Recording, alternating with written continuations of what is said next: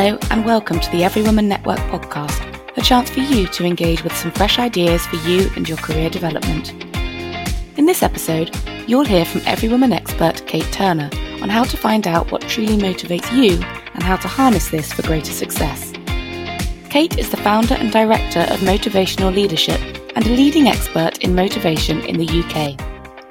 She regularly delivers keynote speeches and masterclasses to help people understand what motivates them so they can love what they do. She'll explain how to identify and nurture your motivation for success and explore how your current levels of motivation might be impacting you. Kate will offer tips to increase and sustain motivation without sacrificing your wellbeing. Over to you, Kate. I remember a time, this is for those of you based in the UK, or maybe you've seen this on many films, it's the clock at Waterloo Station in London. And I remember many years ago, many times that I would stare up at that clock, really wishing it was the end of the day, not the beginning of the day. I really didn't like the job that I was in. I didn't feel like I was able to give it my best. I felt like I wasn't living up to my potential. Each day as I walked to that job, each step was really hard to take, and I longed for the end of the day. When our motivation is low, it just feels like time drags. It feels really hard to be able to deliver at the levels we know we are capable of. There's something in the way of us achieving our potential. It's hard to lean into those conversations that we really want to in one way, but actually it's just too difficult to do. And actually, perhaps even just talking about low motivation is making you feel pretty demotivated. It has that impact. It can be quite negatively contagious. We tend to work to rule. And here you can see some of those other feelings, emotions that we have when motivation is low. And of course, when motivation is low, we start to look for other jobs. We might feel, you know what, I won't go in and do the work today. Maybe I'll pull a sickie. It's just not a nice place to be. However, there is another way, and you know what it's like when motivation is high. So before we move on to that, I actually want you to shake out that low motivation. Just talking about it makes you feel lowly motivated. So get rid of that feeling of low motivation and associate yourself now with a time when you've been really highly motivated, when you just feel like you are unstoppable, when you feel energized. Time just passes so quickly. What you're asked to do feels easy for you. Therefore, your performance levels increase, and you want to be around people like that, don't you? And so your enthusiasm, your motivation is contagious to others. Plus, you're more likely to actually keep going. I'm not saying that if you're sick, you shouldn't take the time out. I'm saying that sometimes when we're feeling a little bit under the weather, sometimes it's actually about engaging with work, because that's what fills us up. And that's what happens when motivation is high. And what I'm going to do with you today is really share how you can increase your levels of motivation. It's interesting, though, because when we think about motivation, people often think that you need to have really high levels of it, and that's got to touch every aspect of your life.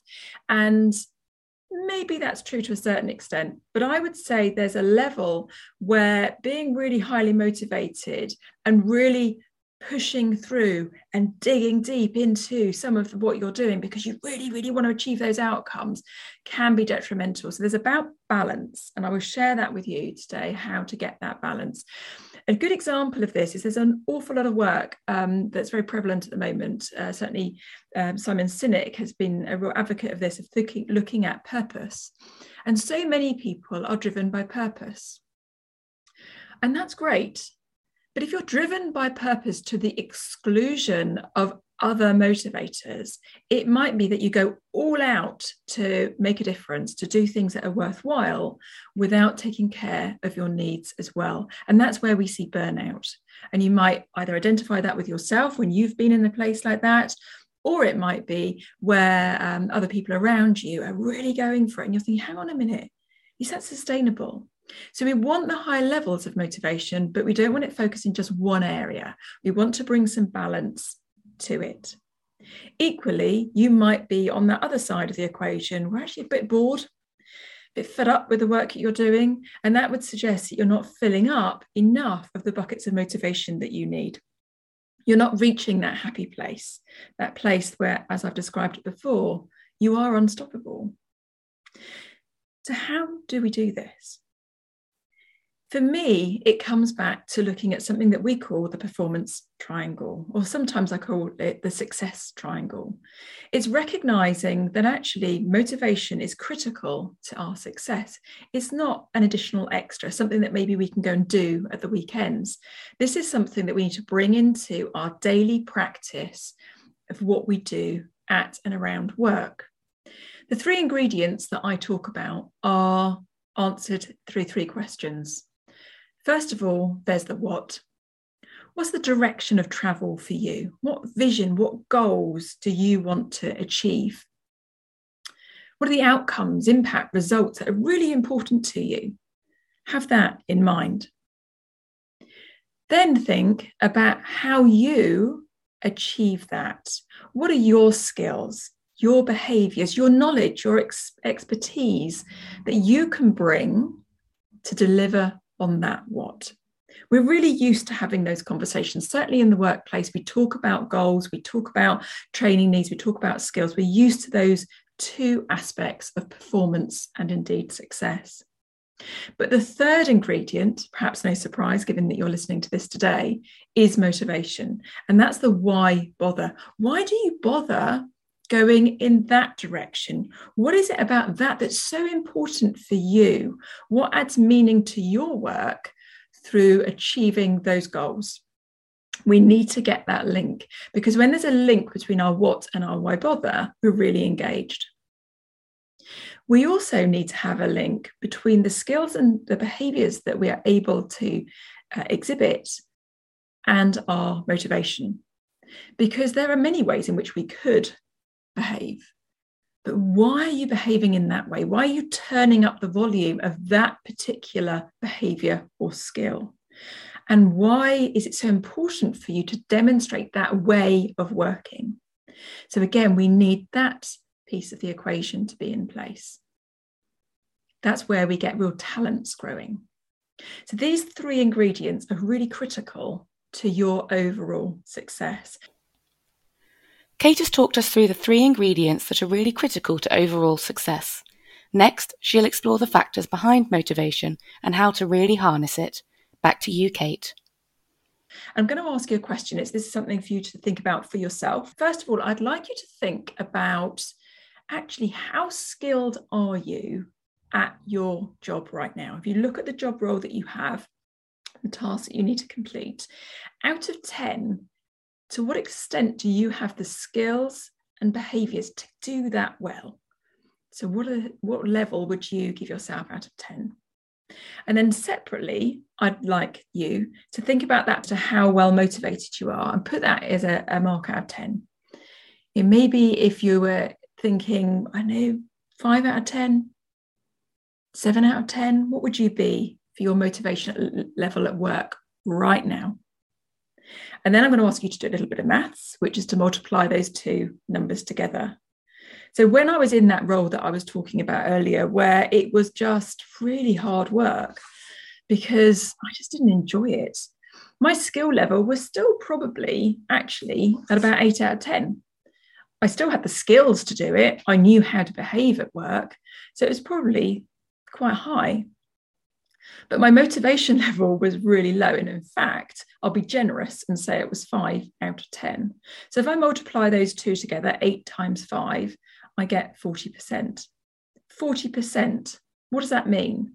Well, the way that this works is that if you think about your sustainable level of performance, it is how much energy you have for your motivation combined with your skills. So in a way, I should have only been performing at 40%. Now that's pretty low, really. I mean, if you think about the shortfall in potential in that role, I was being paid to do my job well, and yet I was probably only showing up at a lower level. Or maybe, just maybe, I was showing up at a much higher level. Maybe I was digging deep, pushing through, trying to make this job work for myself.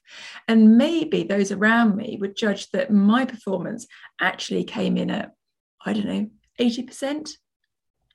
So actually that shortfall between that 80% level of performance minus the actual level that I was sustainably delivering, which as the calculation showed was 40%, but there was a shortfall of 40%, that actually I was having to go into my energy reserves to work out how I could just keep going. And of course, that is not sustainable. That is not something that we can keep doing. So what I want to do for yourselves is to help make sure that that motivation bucket is really full. Because when our motivation is high, not only does it mean that we're able to access our skills, but it means that we can build skills too. Motivation absolutely is why we do what we do. It's that inner impulse. And you can't see motivation. It's what it touches. It's what you see. You actually see the behavior. And it's something that we need to work on a regular basis. And if I was to ask you what motivates you right now, you might come up with a whole shopping list of things that motivate you. And that's fine. But actually, to be able to then harness that motivation, we really need to get the truth behind those motivators. And I would say that motivation is actually split into a number of areas. This is based originally on the work by Maslow. Some of you will be very familiar with Maslow's hierarchy of needs, and he talked about the idea that we had to have this foundation of certain needs met, physiological needs as he talked about it.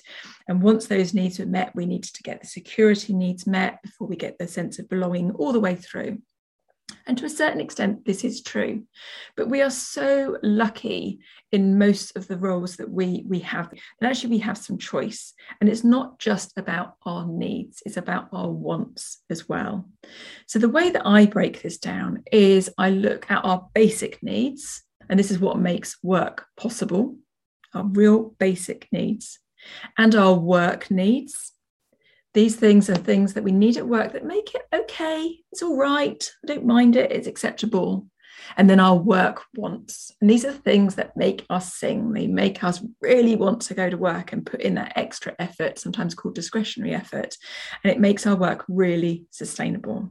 So those are the three areas. Let's break them down a little bit more so that you can see how these work together. Let's look at those really basic needs to start off with. When I think about what gets me to a place of functioning, gets it to be possible for me to work, then it's a bit about movement. It's a little bit about making sure I'm well hydrated, that I am getting the right foods, and that I am actually getting a little bit of sunshine. For me, light is really important. Maybe think about what it is that just gets you functioning each day. What are those things? And once you've worked out what those 3, 4, 5 things are, that is your foundation. And for me, as I say, it's those 4 ingredients.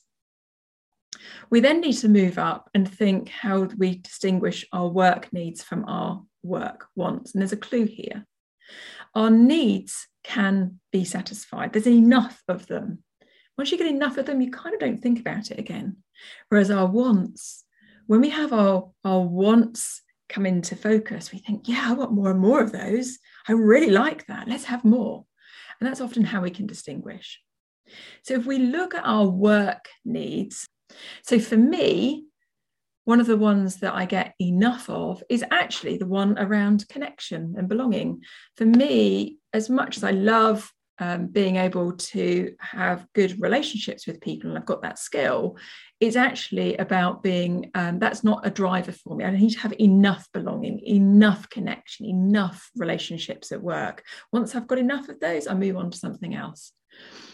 Same with security. There's an enoughness for me about the levels of security that I need. So maybe looking at those 9, you can come back and look at this another time if you need a little bit more time, and thinking, what are your needs at work?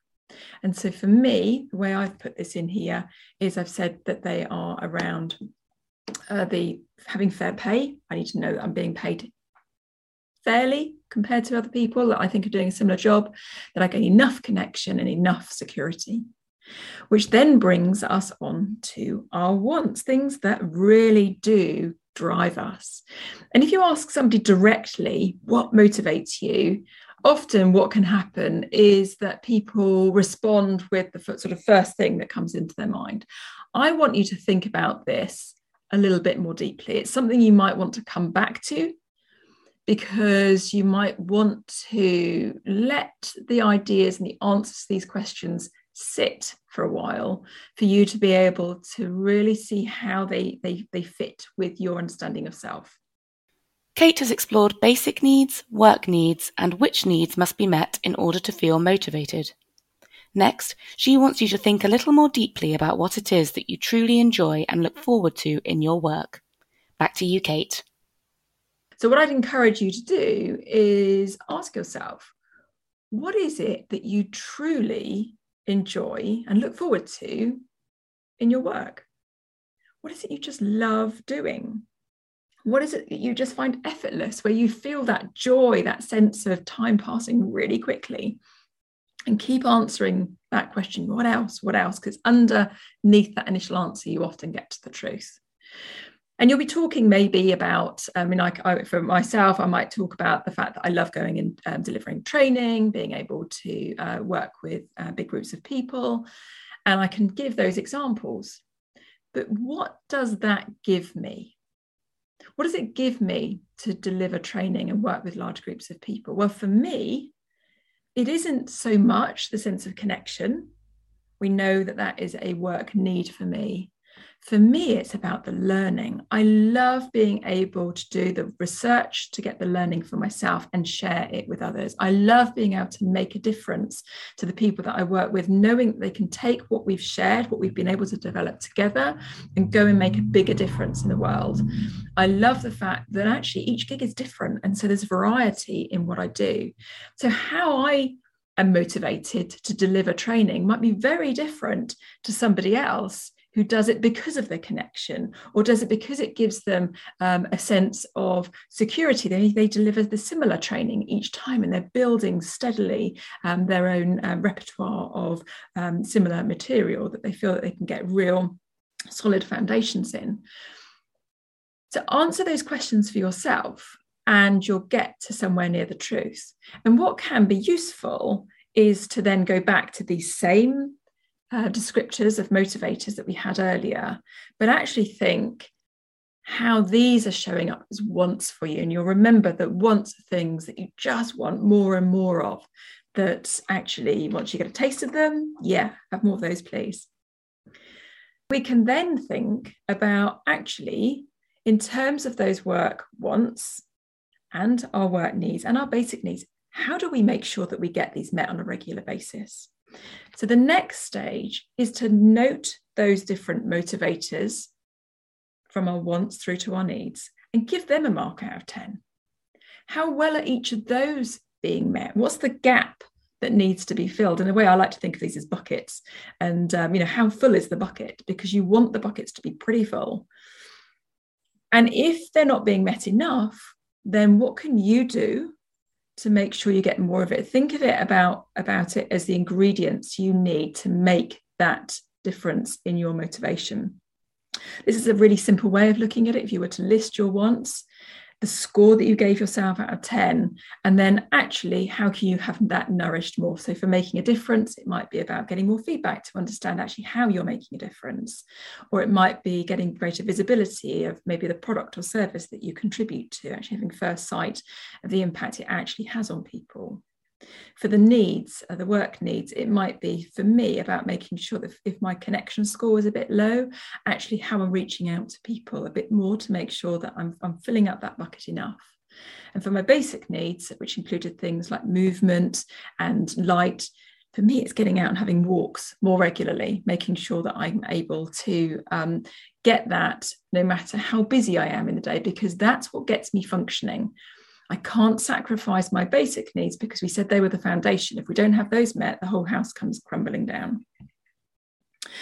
So in harnessing your motivation, we had this triangle before. If we know what motivates us, that starts to influence actually how do we relate to the outcome, impact, results that we are delivering? How important are they to me? If I want to make a difference, I want to make a difference towards what? If I want learning, I want to learn about what? If I want to have freedom, I want to have a freedom in which area? Likewise, in terms of the skills and behavior, what do I want to be learning about? And how am I going to use that information to make a difference? How am I going to be structuring my day to get the freedom that I want? How am I going to behave and use my skills to make sure that I get my work done whilst retaining that freedom and autonomy? So that's how you harness your motivations. You link it back to your what and your how. It's really important to do that, because it's so often that we go to work thinking about, well, we kind of like the job, but it's wider than that, isn't it? It's, do we like the people that we're working with? Do we like the culture in which we're part? It's important for us to speak up and to be able to talk to our colleagues and say how we can get our motivators met and how can we support others getting theirs met. It's so important. Because when we do that, when we have that overlap between our motivations being met, our purpose, our vision, our direction being something that aligns to it, and our skills and behavior absolutely being nourished by our motivators, that's when we're in the sweet spot. That's where the magic happens. That's where we can keep our performance levels and our success really high. And that's what I encourage you to do. That was Kate Turner on how to motivate yourself. We hope you enjoyed this episode of the Every Woman Network podcast. Continue your career journey on the Every Woman Network by logging into your personal dashboard at www.everywoman.com.